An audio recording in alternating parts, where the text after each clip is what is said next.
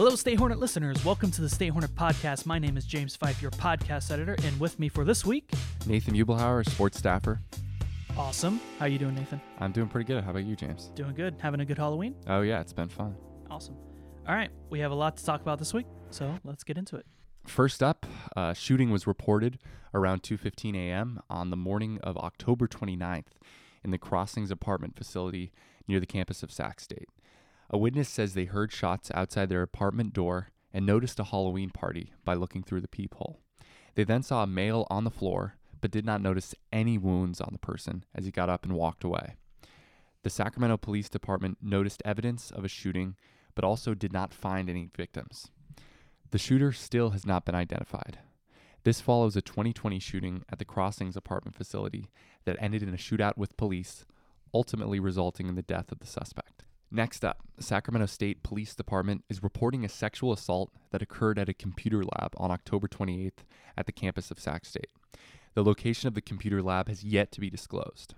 The assault happened at around 8 p.m., and campus officials sent a timely warning out to Sac State students about the assault. 3 separate incidents of sexual assault have occurred on the campus since the beginning of the semester.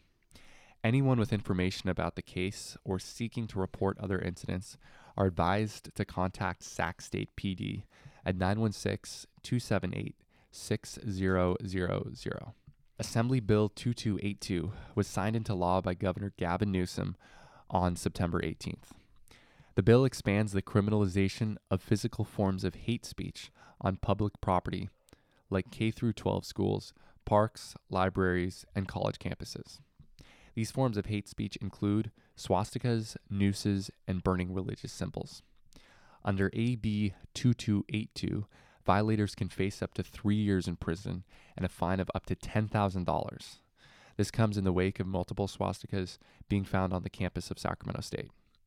Sac State Israeli Jewish Association President Shelley Zalesniak questions the effectiveness of the bill. She said, quote, "I think it may deter some people, maybe the people who think it's a joke. But ultimately, I think the people who really believe in this stuff, I don't think it will deter them," end quote. Also check out Gavin Hudson's opinion piece on Kanye West's recent anti-Semitic statements online. Hudson wrote that the saddest part of this current controversy is that it is all a part of a promotional cycle Ye uses to drum up attention for the music he is releasing. You can check out his story and any story we talked about on this podcast in the related links below. Okay, next up, Juneteenth will now be recognized as a state holiday after Governor Gavin Newsom signed a new bill last month. This will allow all state employees to take the day off with pay. Juneteenth is a day to recognize the abolishment of slavery in the United States. A couple of Sac State students interviewed have mixed feelings about it becoming a state holiday. Student Layla Cormier hopes that people can be educated on the meaning of the day, saying, quote, "Juneteenth wasn't even signed into law until last year, so I find it peculiar that we are moving forward with a paid holiday without educating Californians about Juneteenth," end quote. In football, Hornets win again, moving on to 8-0, beating the Idaho Vandals 31-28 Saturday in front of over 17,000 Sac State fans. The Hornets were leading 17-7 at halftime, but the Vandals nearly came back, scoring 21 unanswered points in the second half and even took the lead.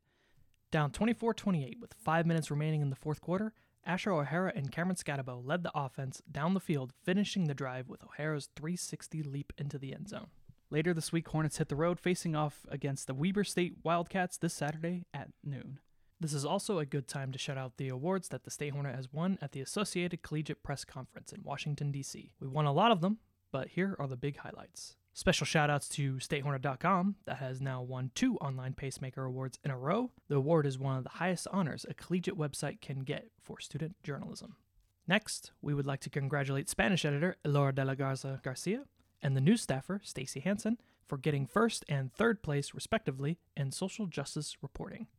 We would also like to congratulate our State Hornet broadcast team for getting 5th place in broadcast news programs and our recent podcast buzz with Laura, Mimi, Hugo, Nancy, and Loris Charles on the edit, who got 4th place in podcast, along with our digital editor, Mercy Sosa, who won 4th place in website. All right, and that's all we have for this week of the State Hornet Podcast. Make sure to check us out online at statehornet.com and check out our Twitter page and our Facebook page for all latest news on the campus of Sacramento State. Anything else for this week, James? Nope, that's it. Thank you for listening. Yep. Goodbye for now. Goodbye.